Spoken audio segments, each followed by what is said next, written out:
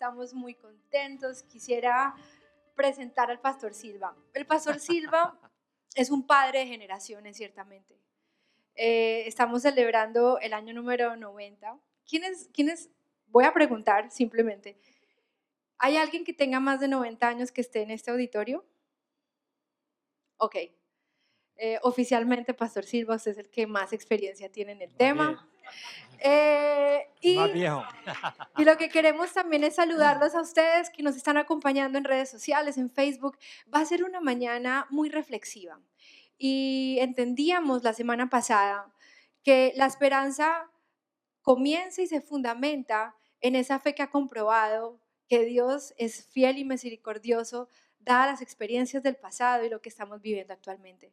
Pues bien, hoy vamos a entender por qué la esperanza se escribe con E de eternidad. ¿Dónde se encuentra la esperanza y la eternidad de Dios? Podría decir todos los títulos y toda la experiencia del Pastor Silva, pero eso nos quitaría unos valiosísimos minutos y mejor quisiera describir su vida. Estuvimos almorzando el viernes y le pregunté, Pastor, un pasaje que hable de usted. ¿Cuál es ese pasaje de la Biblia que nos presenta su existencia? Y él me dijo, el Salmo 71, versículos 17 al 18, y yo quisiera que ustedes lo escucharan atentamente. Es un pasaje que refleja y describe muy bien el Pastor Silva cómo ve su vida delante de Dios. Y el pasaje dice así: Dios mío, tú me has enseñado desde mi juventud y aún sigo anunciando tus grandes obras. Dios mío, no me abandones, aun cuando esté ya viejo y canoso, pues aún tengo que hablar de tu gran poder a esta generación y a las futuras. Pastor Silva, y con esto queremos darle la bienvenida y agradecerle porque su ejemplo nos alienta y sí, nos llena de esperanza. Quisiera que esta mañana nos enseñara, enséñenos, Pastor Silva, como usted lo ha hecho por tanto tiempo y con tantas personas, ¿por qué la esperanza se escribe con eternidad? Bueno, en primer lugar me siento muy agradecido de estar aquí con el auditorio que tenemos, cada persona que está presente y sobre todo contigo, porque tú eres una periodista que ya, esta es mi tercera intervención, entrevista. Francamente, vamos a hablar de eternidad y yo escribí algo aquí acerca de eternidad que dice, la palabra eternidad es incomprensible a nuestro vocabulario actual porque vivimos una experiencia mortal. Nosotros vivimos una experiencia cronológica de segundos, minutos, horas, días, semanas, meses, años y siglos. Eso no existe en la eternidad. ¿Cómo explicarles a ustedes qué es eternidad? Primeramente tendría que entrar a mostrar qué es en sí la vida actual y qué es la muerte, que es el coco de mucha gente, pero que aquí en la palabra de Dios aparece que no nos debe de aterrar porque Pablo dice que sí hay esperanza. La muerte Ajá. es un tema, vaya tema. ¿Qué piensan ustedes de la muerte? ¿Alguna vez se han sentado a hablar con su esposo, su esposa o con sus hijos? ¿Qué va a pasar cuando mueran? O mejor aún, cuando te mueras, ¿qué va a pasar contigo? ¿Sabes qué va a pasar después de la muerte? ¿Qué hay después de cruzar la línea final? La luz, un túnel, entonces vemos películas y leemos libros. Hoy vamos a aprender por qué necesitamos que la muerte no sea un tema que nos dé miedo o un tema que prefiramos evitar. Hoy vamos a hablar que la muerte es importante. La primera que está aprendiendo soy yo, la primera que está aquí formateando el concepto y la manera de acercarse a la muerte soy yo, porque confieso que es un tema que yo quisiera como que... Pero estoy entendiendo, gracias a usted, Pastor Silva, que tiene otra visión. Otro sentido. Vamos a hacerlo de una forma visual más clara. Estos tres están aquí. Ponte al lado de él más bien. Acá. Ok, así, gracias. Esta es la portera. Yo quiero que ustedes visualicen esto porque esto aclara realmente lo que es la muerte.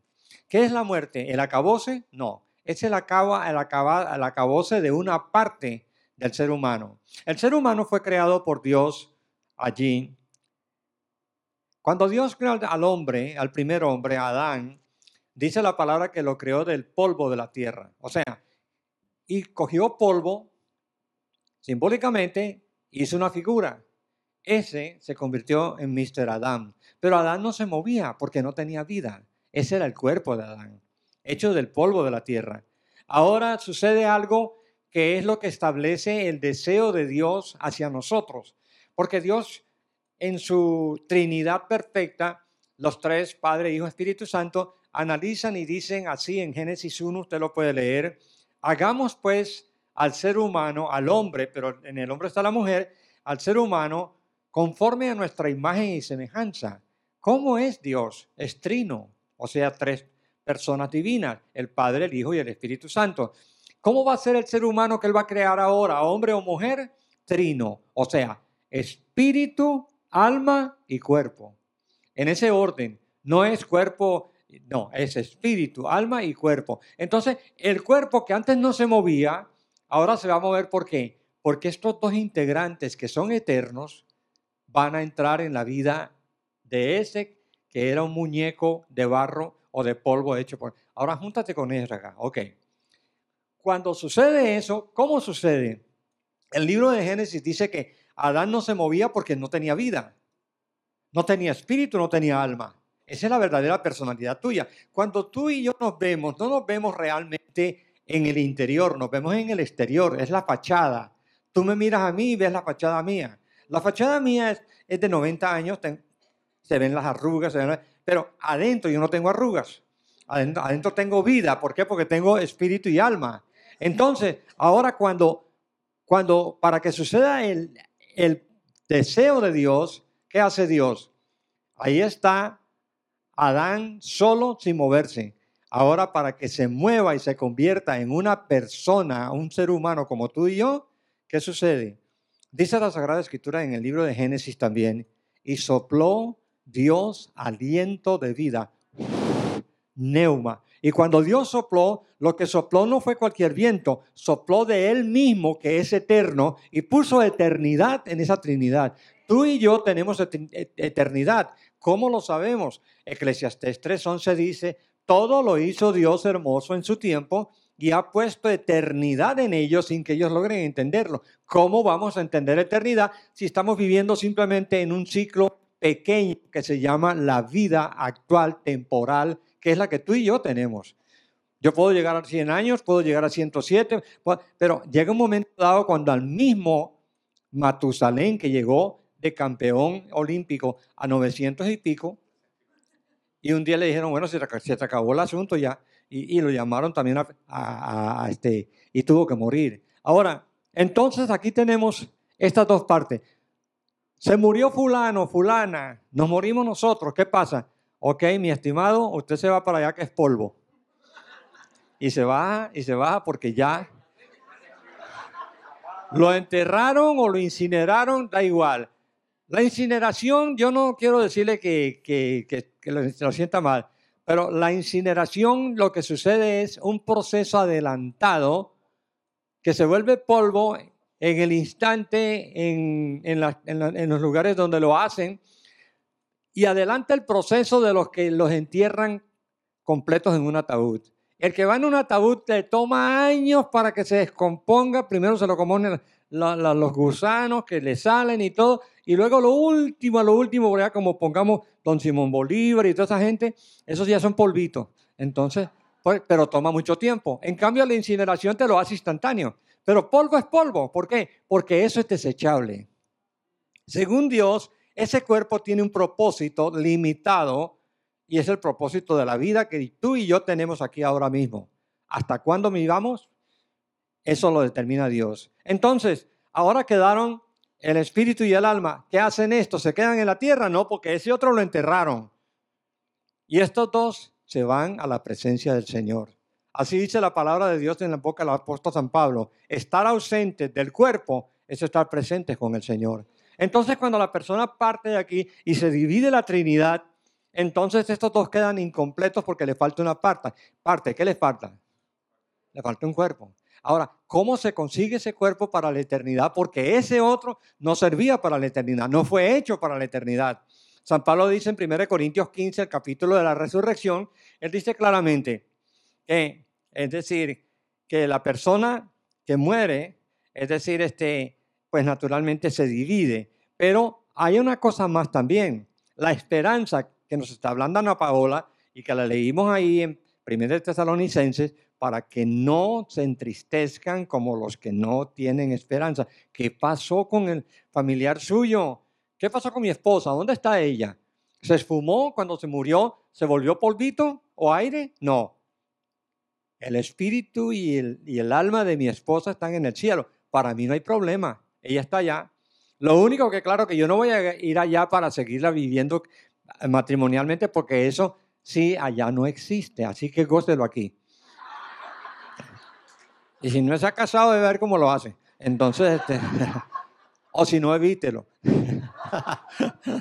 Sí, porque algunos piden tanto que después están pidiendo que lo saquen. Entonces,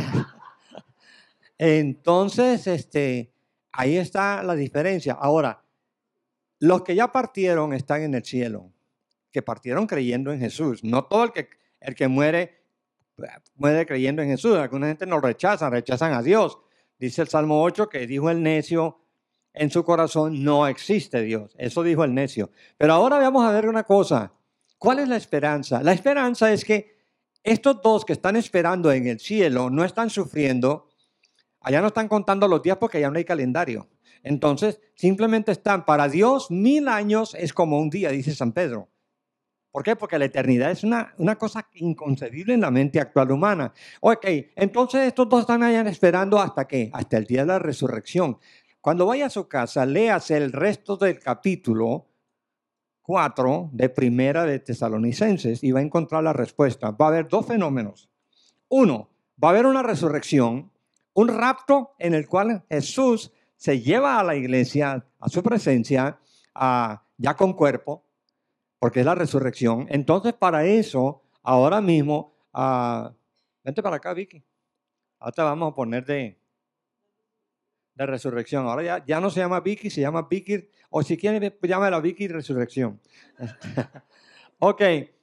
Ahora, ¿qué tenemos ahí? Se completó otra vez la Trinidad, pero esa Trinidad es eterna, porque el espíritu y el alma son eternos y lo que le faltaba era un cuerpo eterno. Ese cuerpo eterno, ¿cómo lo conseguimos? A través de Cristo resucitado.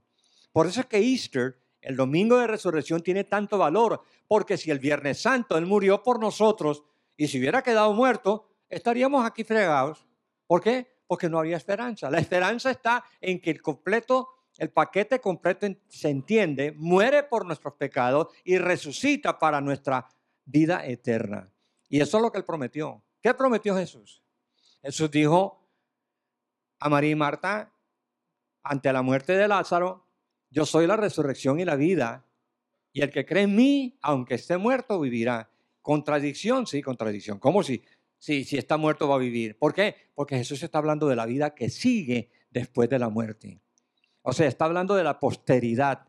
Y aquí entonces entendemos que ya se completó el cuadro. Entonces, esto que está aquí es la esperanza. La esperanza es que va a haber un rapto de la iglesia, y usted lo va a ver ahí en 1 Tesalonicenses 4, donde el Señor resucita y le da un cuerpo a los que están esperando en el cielo, espíritu y alma, y están viviendo, ni están gozando. No es que están allá tristes ni nada, pero hay una cosa más.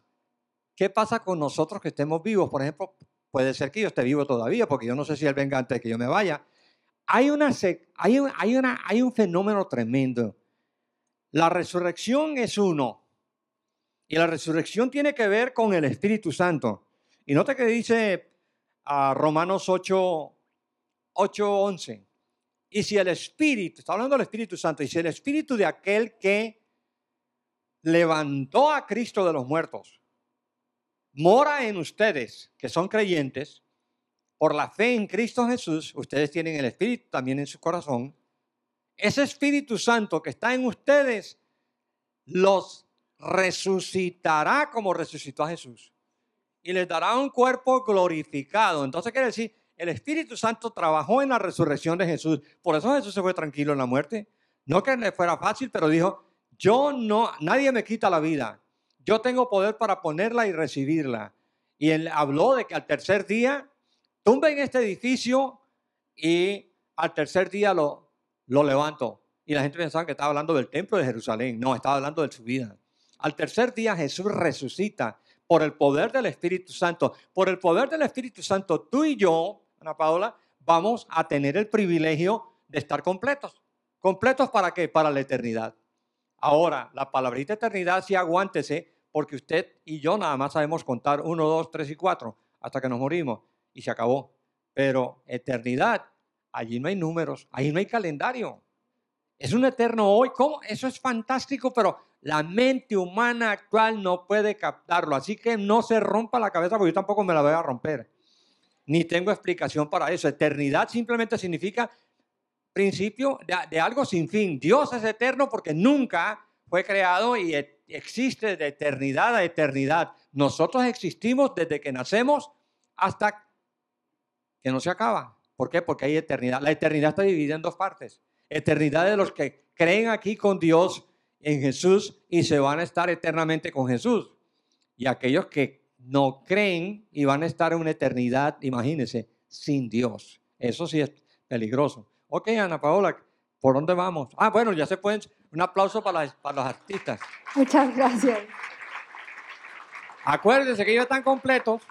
Se va a quedar corto, incluso la soga que tenemos es corta comparada con la definición de eternidad.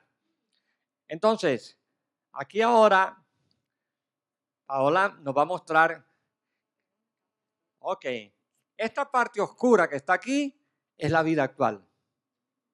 Eternidad, imagínense, ¿para dónde va eternidad? ¿Va para abajo? Ok, mire. Y sigue, y sigue, y sigue, y sigue, y sigue. ¿Por qué? Porque eternidad es algo que no tiene fin.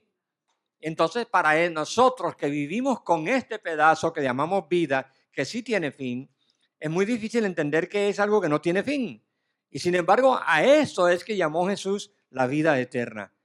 Los que seguimos a Jesús tenemos la seguridad, la esperanza de vida eterna. Ahora, lo triste del caso es que la eternidad está dividida en dos partes. Eternidad para los que creen en Jesús y eternidad para los que no creen en Jesús. O sea, no importa si uno se convierte o no, uno sigue siendo eterno. Solamente que el lugar a donde uno va es diferente. ¿Por qué? Porque usted escoge aquí, ahora, en esta vida, a dónde va a vivir la eternidad. Y Jesús dijo, no se turbe vuestro corazón ni tengáis miedo. En la casa de mi Padre muchas moradas hay. Voy a preparar lugar para que donde yo vivo, ustedes vivan. Imagínense, la casa del Padre es la casa de la eternidad. Porque Dios no tiene principio ni fin. Nosotros sí. Y ya vimos ahí qué pequeño es el tramo de la vida actual. Pastor, usted mencionó Primera de Tesalonicenses 13 al 18. Vamos a leer un pedacito. Dice, hermanos, no queremos que se queden sin saber lo que pasa con los muertos, para que ustedes no se entristezcan como los otros, los que no tienen esperanza. Ok, ahí está la parte. Pablo está hablando con la iglesia de Tesalónica, que son los tesalonicenses, y ellos están preocupados porque no saben las personas familiares y amigos que han muerto, ¿dónde están? Y ustedes saben que por mucho tiempo, incluso yo mismo y ustedes, hemos pensado que la muerte otra vez es el coco que hace que uno desaparezca. Pero ya vimos que uno no desaparece, que sencillamente la muerte divide lo eterno de lo transitorio, y que lo transitorio, el polvo, se vuelve al polvo de donde vino, pero lo eterno va a Dios que lo dio. Entonces, ahora tenemos aquí la gran parte de que llegó la parte, ¿cómo se llama? Eterna. ¿Cómo vamos a llegar allá? Bueno, simplemente pasamos como salir de una puerta a otra. O sea, en la muerte no es un recorrido para llegar al cielo, no es un viaje interplanetario. Saturno, Marte, tal y tal. Mira, no es eso. Un momento aquí y otro momento allá. ¿Por qué? Porque no vamos a leer el resto porque es muy largo, pero usted lo puede leer en su casa. Primera de Tesalonicenses 4, 13 al 18. Y ahí le muestra Pablo a los tesalonicenses, les dice, no quiero que se entristezcan acerca de los que han muerto, de sus parientes, como los que no tienen esperanza. Él no está diciendo que cuando se muere una persona cercana a uno no debe tener tristeza. Claro que lo tiene, porque hay una separación. Solo que la separación para nosotros los cristianos es momentánea. O sea, estamos aquí en el momento que nos toca el turno, nos vamos y nos reunimos con esa gente que están allá. Los que están allá no están sufriendo. ¿Por qué? Porque están en la presencia del Señor y en la presencia del Señor no hay sufrimiento. Lo importante del caso entonces es que ahora nosotros estamos con una esperanza de dos realidades que van a suceder aquí en la tierra, en el cielo, y una es el rapto de la iglesia. Estamos esperando que Jesús venga. ¿Por qué? Por la iglesia. ¿Por qué Él va a venir? ¿Cuándo Él viene? Cuando resuciten los muertos. ¿Cuándo lo va a resucitar? Él tiene la fecha. No me la pregunte a mí porque yo no la sabo. Entonces, pero entonces sí, usted entiende muy claramente que después del rapto, cuando la gente, hay dos fenómenos en el rapto. Uno, los que han muerto en Cristo, que están en el cielo, reciben su cuerpo como lo vimos acá. Entonces ya quedan completos, crean otra Trinidad, porque Dios creó una Trinidad. Él dijo en Génesis, hagamos pues al ser humano que se parezca a nosotros. Padre, Hijo, Espíritu Santo, Trinidad. Espíritu, alma y cuerpo, Trinidad. Entonces ahora esta persona que está allá en el cielo, entonces está disfrutando y esperando. Pero hay una situación aquí, y voy a ser ya breve porque aquí nos tienen el tiempo cortado, y es esto. Una cosa importante, el hecho de que usted tenga que ver es que cuando usted esté allá, vamos a desarrollar esto, entonces nosotros tenemos que tener cuidado de que habrá una generación, como digamos ustedes y yo, que aún no nos hemos muerto. Y cuando sucede ese asunto, ¿qué pasa? Sucede que viene un cambio. Los que están vivos no van a ver muerte. Hay una generación que no va a ver muerte. Léalo ahí en Primera de Tesalonicenses 4, 13 al 18 y se da cuenta. Unos van a tener el premio de que sencillamente, sin morir y ir al cementerio, somos transformados en un abrir y cerrar de ojos y nos unimos a la gente que ya se fueron adelante. Ok. Bastante información, ¿cierto? Bastante. La esperanza de saber, por un lado, que Jesús va a venir por nosotros. Pero, pastor, una preguntita. Usted dice, si esta cuerda equivale a la historia de tu vida, esta es tu línea de tiempo. Hasta aquí hemos dicho que eres eterno, ¿cierto? Estamos hablando de una temporalidad que en este caso, en el caso del pastor Silva, van 90 años. Exacto. En tu caso, ¿cuántos años van? Y estamos hablando de una eternidad en el cielo. Pastor, la pregunta es, ¿por qué es importante? Nosotros estamos determinados por las finanzas que adquiramos acá, los problemas, las dificultades. Nuestra perspectiva de la vida se reduce a esta temporalidad. Correcto. ¿Por qué necesitamos abrir los ojos hoy? ¿Y qué tiene que ver con la esperanza? A entender que nuestra mira no debe estar aquí reducida al tiempo del reloj, sino que nuestra mirada debe estar puesta en la eternidad de Dios. ¿Qué ahora en mi temporalidad necesito hacer, pensar, decir, comprometerme para que a mí ya no me determine tanto la esperanza de las circunstancias, sino que mi esperanza esté puesta en lo que Dios tiene para mí? ¿Cuál es esa nueva mirada que nosotros debemos hacer? ¿Qué de nuestra temporalidad es determinante para la eternidad? Wow, eso es tremendo, porque ese pedacito que vemos ahí, que es la vida que estamos viviendo ahora nosotros, tiene que ver y determina el futuro que nosotros vamos a tener. ¿Por qué? Porque Jesús habló a Nicodemo y le dijo, te es necesario nacer otra vez, si no, no puedes entrar al reino de los cielos. Entonces, la vida cristiana no se trata de religión. Yo no cambié de religión, yo cambié de posición. Antes estaba sin Cristo y ahora estoy con Cristo. Entonces, esa posición te trae una relación personal con el Señor. La salvación es una relación con Dios personalmente a través de Jesucristo. Y para eso necesitamos un milagro. El milagro es el nuevo nacimiento. El nuevo nacimiento, que es una transformación interna del espíritu humano que te capacita ahora para vivir lo que no has vivido antes y a rechazar lo que antes querías. Por ejemplo, yo tenía muchos vicios y cosas, pero cuando yo fui transformado, y esto fue a los 20 años, hace 70 años que me pasó esto, empecé a notar que ya no me gustaban ciertas cosas. ¿Por qué? Porque sencillamente dije, Jesús, yo quiero lo que tú tienes. Aceptar a Jesús no es simplemente cambiar de una religión, porque muchas veces te cambiaste de religión. No, este asunto quítelo de encima. Usted no está aquí, esta iglesia no salva. Ninguna iglesia salva, ninguna religión salva. Jesús dijo, yo soy el camino, la verdad y la vida. Nadie viene al Padre sino por mí. Es Él el que determina las cosas. Entonces, para vivir de esa manera, tú necesitas acoplarte a las cosas de Dios. Jesús dice, ¿tú quieres seguirme? Jesús no vino a buscar creyentes y hay mucha gente que son creyentes. Vienen a la iglesia domingo, van a una cosa, y apúnteme que ya estoy este domingo aquí, domingo 29 de abril, apúnteme que estoy allí. No, eso no se trata de este asunto, se trata de vida aquí y afuera. Una vida que se transmite, algo que se vive, algo que la gente se da cuenta que no son solamente palabras, sino que usted está viviendo la vida nueva que Dios le ha dado. Y esa vida nueva es un discipulado. El discipulado, la diferencia entre creyente y discípulo es el creyente cree lo que le da la gana y lo que le parece bueno. El discípulo obedece al maestro. Y Jesús dijo, ¿tú quieres seguir y ser mi discípulo? Estas son las condiciones ine qua. Niégate a ti mismo. Toma tu cruz y sígueme. Eso no es fácil. Yo he estado viviendo 70 años esa realidad. He tenido muchas veces que crucificarme y decir esto no va porque Dios dice que no va. Y estoy con José Silva que está peleando y diciendo yo quiero esto. Dios es absoluto. Y Él cuando te llama, te llama. Por eso la Escritura dice, el que perseverar, escuche, hasta el fin, ese será salvo. Esperanza es saber que cuando muramos vamos a seguir viviendo. Pero porque estoy siguiendo los preceptos de Jesús. No es simplemente que los creo en la cabeza, sino que los estoy viviendo. Yo no puedo simplemente creer lo que están diciendo en la iglesia, salir y ser tramposo afuera, porque eso no funciona. Y menos con Dios, porque la palabra de Dios dice, Dios no puede ser engañado. Todo lo que el ser humano siembra, cosecha. Usted siembra maíz, no busque frijoles. Uno debería prepararse para morir. Claro que sí, y más enfilarse. Mire, yo estoy en tercera base rumbo a home. Yo uso los ¿no? Pero hay una diferencia cuando uno está en tercera base. El catcher está en home.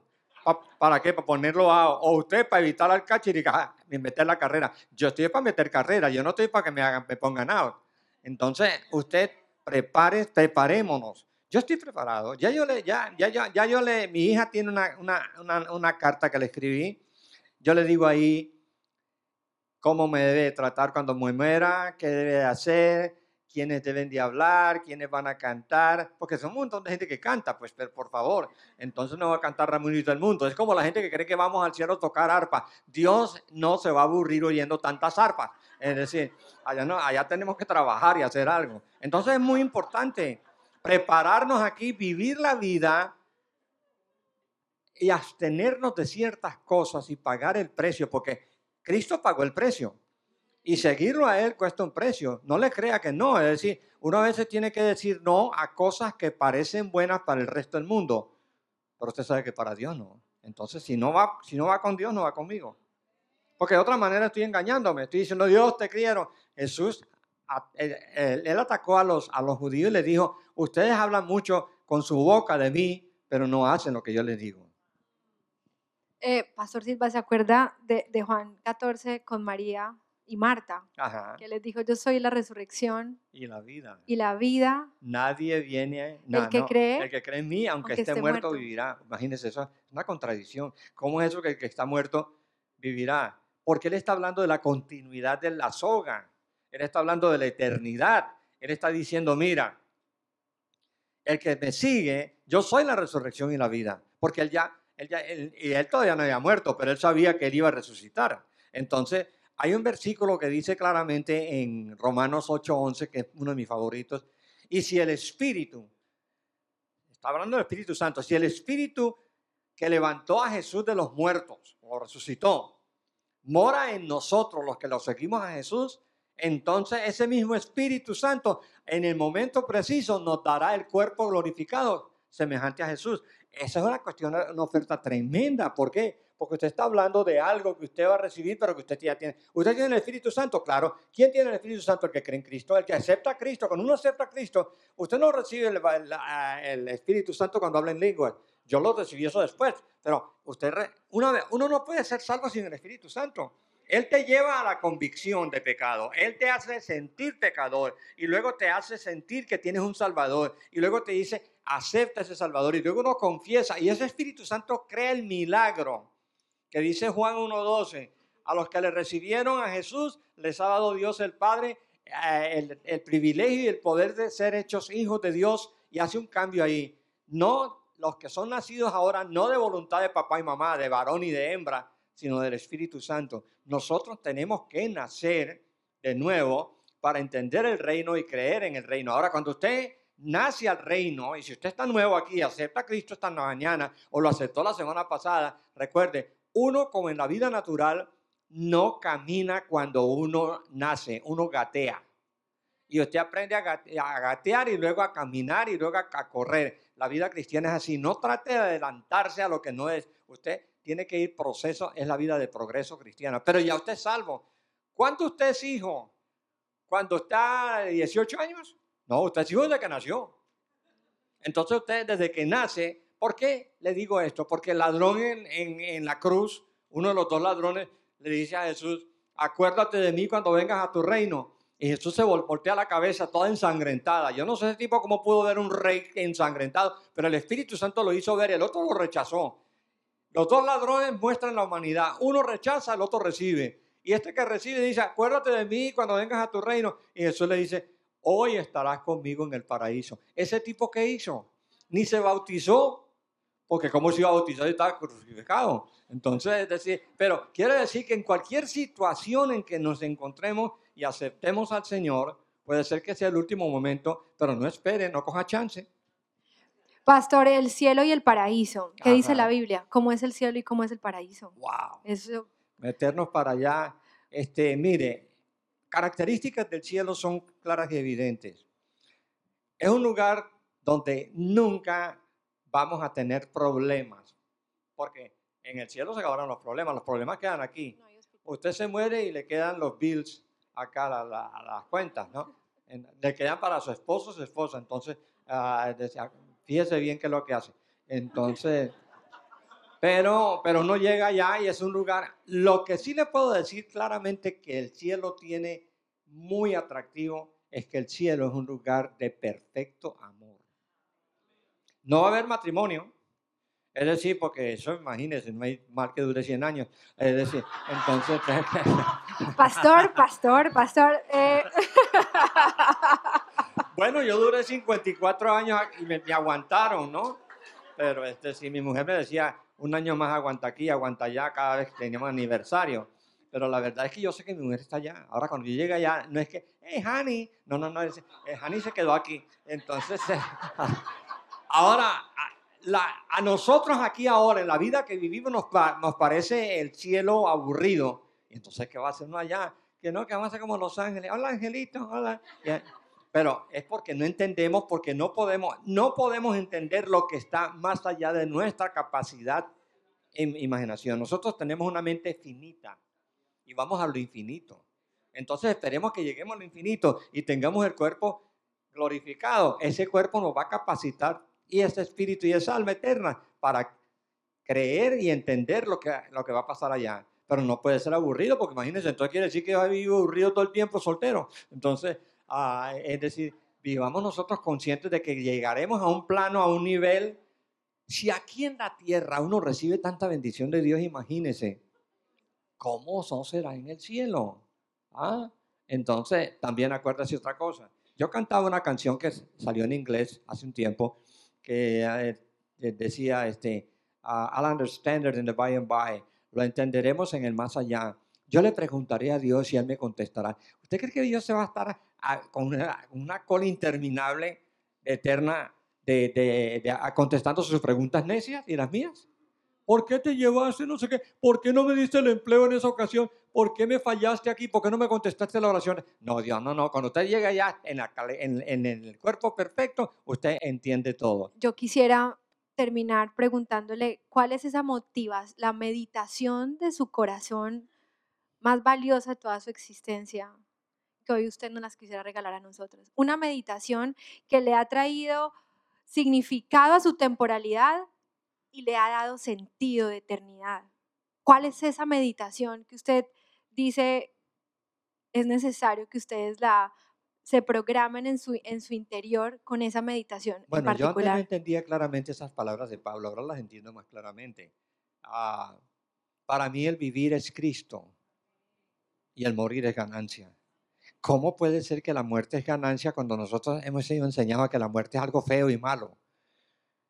Y lo único malo que tiene es que, claro, nos corta la relación que tenemos con los que estamos vivos, pero nos traslada a una entidad superior. ¿Cómo puede ser que si aquí es bueno andar con Dios y con Cristo, sea feo en la eternidad? Es contradictorio. Entonces nosotros tenemos que ver. Entonces para mí el propósito de Dios al seguir viviendo, Ana Paola, es sencillamente poder seguir haciendo lo que estaba haciendo, testificando, predicando. ¿Cuántos predicadores de 90 pasan por aquí? Y yo estoy aterrado porque yo todavía puedo. Que estas piernas me engañan porque me hacen ver como viejo, pero estas piernas lo que tengo es una mala circulación y no tengo más nada. A mí no me duele nada, yo como dulce, yo no tengo diabetes, yo no tengo. ah, eh, eh, eh, ¿eh? Ahora, lo que sí tengo que decirles es que se han estado viendo mucha gente, amiga mía, para allá, se me han adelantado. Pero cuando ustedes lleguen allá y ya yo esté allá, acuérdense, yo voy a estar en el comité de recepción. ¡Hey, fulano! Una cosa, para darle un abrazo y la bienvenida. Entonces, por favor, vivamos para Cristo, con esa esperanza de que un día sonará la trompeta, los muertos en Cristo resucitarán primero y luego los que estemos vivos, y puede ser, todavía tengo chance porque estoy vivo, estemos haciendo una reunión como esta y de pronto, ¡tum! Sonó la trompeta y ¡push! Se acabó lo mortal, se va para otro lado y ahí mismo quedamos revestidos de eternidad.